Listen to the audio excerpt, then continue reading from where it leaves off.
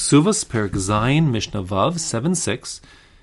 After 5 Mishnayos discussing scenarios in which the wife has legitimate grounds for divorce, to demand a divorce because her husband has not fulfilled the basic obligations of a marriage, namely to have his wife's best interest at heart, and therefore she can demand a divorce and get her ksuba payment. So now the Mishnah will turn to ways in which the wife could not fulfill her basic obligations as a wife, and therefore be not just eligible for divorce, which is always the case in the Mishnah. He could divorce his wife when he sees fit, even against her will.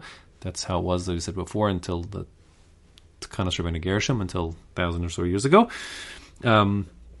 But in addition, she would lose her ksuba, and that means the Tanai ksuba, the conditions that protect her from the ksuba, which are, we're talking here about the 200 zuz, the ikr ksuba payment, or maybe 100 zuz, plus tosefes ksuba, any additional cash payment. We're not talking about things that were hers that she brought into the marriage because those are hers.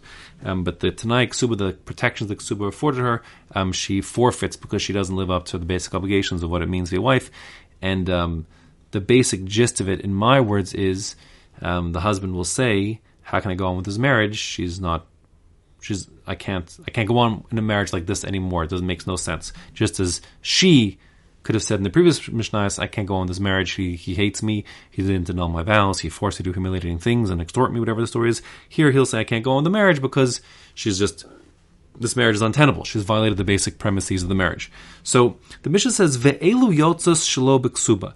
The following women who contravene these principles would be divorced and not get their ksuba and their ikka ksuba payment. And it's 2 categories. Ha'overes al das Moshe, women who transgress literally the law of Moshe Rabbeinu, meaning Torah commandments, and the Yehudis, they transgress das Yehudis, social norms that are particular to that time and place regarding tznius of a woman. Now, and we'll see some other things as well, perhaps. So in terms of the Overes al Das Moshe, she violates Das Moshe, the Torah's principles. So we are not talking about a woman, let's say, who ends up becoming a Machal Shabbos. That is not what we're talking about here. We're talking about a case, and we'll see the examples in a moment in Mishnah, where the woman intentionally tricks her husband to do Isurim from the Torah. She causes him to violate the Torah in a intentional and malicious way. So the Mishnah says, Ezu hi das Moshe. What is the das Moshe that we're talking about here that she would forfeit her ksuba? So example number 1 is Machiltu she'enu mu'usar. She feeds him foods that aren't tithed.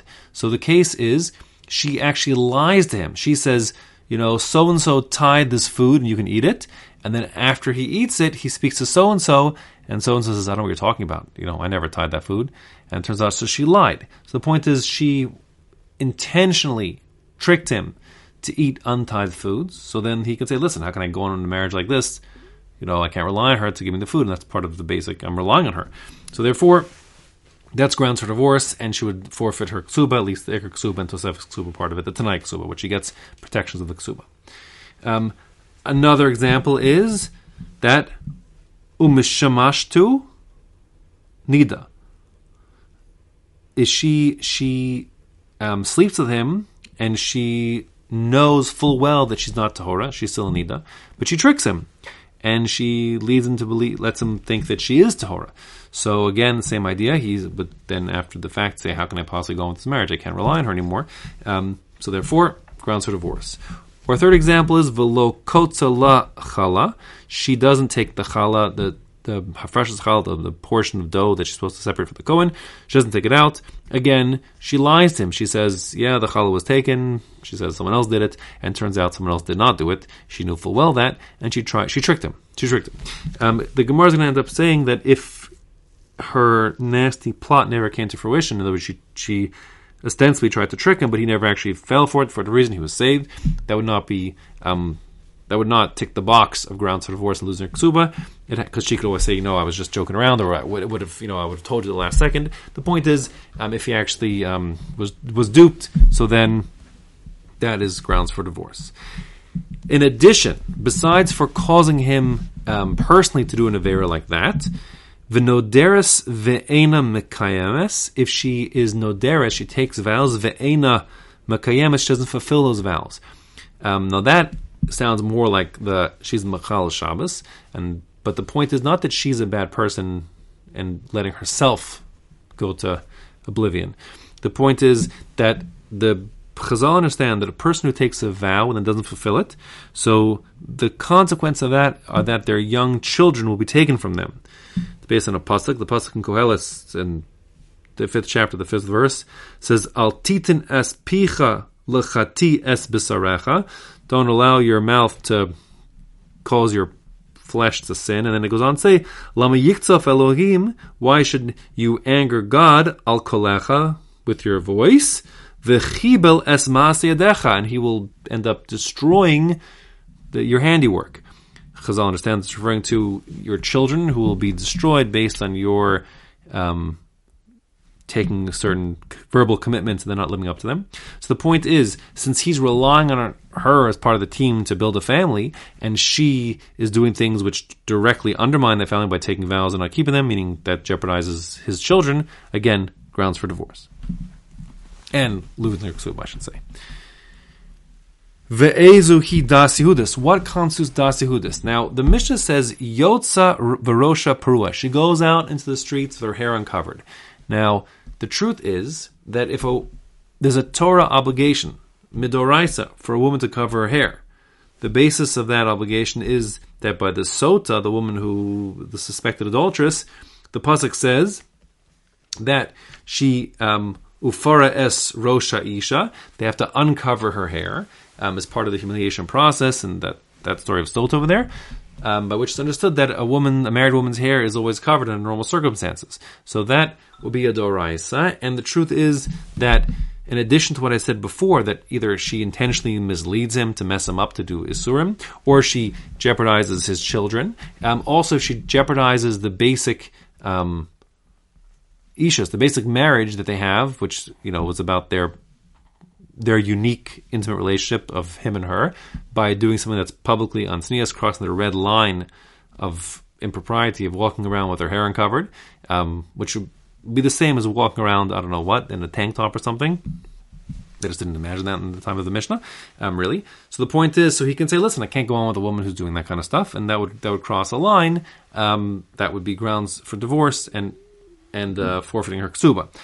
We're saying here, the Das Yehudis here, we're talking about something which is a societal norm in their time and place. And when it says Yotza v'rosha perua, her hair is uncovered when she goes out, it doesn't mean just simply hair uncovered. It means that her hair isn't covered in the way that they covered hair back then. And in fact, the Gemara speaks about, we're talking about a redid that she didn't wear. And the redid is basically some kind of, I don't know, like a veil or something that would cover. Like, imagine how nuns walk around. It's not just, I don't know what redid look like. But the point is, it's not just that her hair is covered or uncovered. It's that the redid also covered like half of her body as well, like a cape or veil or something. The point is, so she walks around without that article like veiling the rest of her head. So that's considered to be, in the time of the Mishnah, improper and unsanua, and therefore she's violating Das Yehudis, the basic, societal norms of tznius in that time and place. Similarly, v'tova b'shuk, if she spins thread in the public eye. The Gemara speaks out, the point is here, she's wearing like baggy sleeves, her sleeves as she lifts up her arms to do the spinning, so her arms are exposed to people who are walking by. Again, the point is that she's in the public eye not being tsanua, so that's considered to be, in that time and place, a red line that can't be crossed, and therefore it would be, again, since she's not conforming to societal norms of tznius, he says he can't go on with this, and that would be grounds for divorce. Or finally, umedaberes im kol adam. The words literally mean she speaks to everybody. But what the Gemara says is, and like the Bartanura sums it up here, is that she is essentially goofing around with, flirting, joking around with unmarried men. So, not that anything happened yet, but obviously that's going to lead to something improper later on. And again, therefore, that's a violation of basic societal norms, and he can say, I can't go on with this marriage because, she behaves in such a way. Okay, so again, grounds for divorce, and her losing her Tanai Ksuba, meaning, for starters, her Iker Ksuba and the Tosefes. Abba Shaul Omer. Abba Shaul adds another element, another dimension to what it would mean to undermine the basic premise of the marriage. Af Mekaleles Yoladav B'fanav. If she denigrates, she speaks badly about his parents, his father, in front of him. The point is that, and the Gemara adds it also not just to him, but also if it's to his children in front of, she speaks badly about her father-in-law in front of her father-in-law's grandchildren.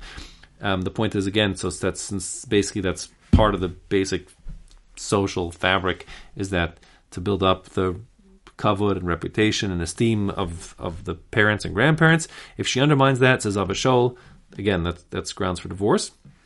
Reb Tarfon Omer Afa Kolanis, even also a woman who is like a loudmouth. Ezui Kolanis, what are we talking about? Says the Mishnah.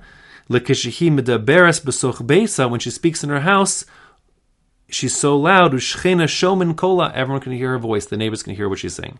Now, what she's talking about here, this is very specific to matters regarding intimacy. Rashi learns the point is that the husband solicits the wife and she kind of yells at him loudly in a way that the neighbors can hear. So she's fighting with him about this, and it becomes public because she's so loud about it.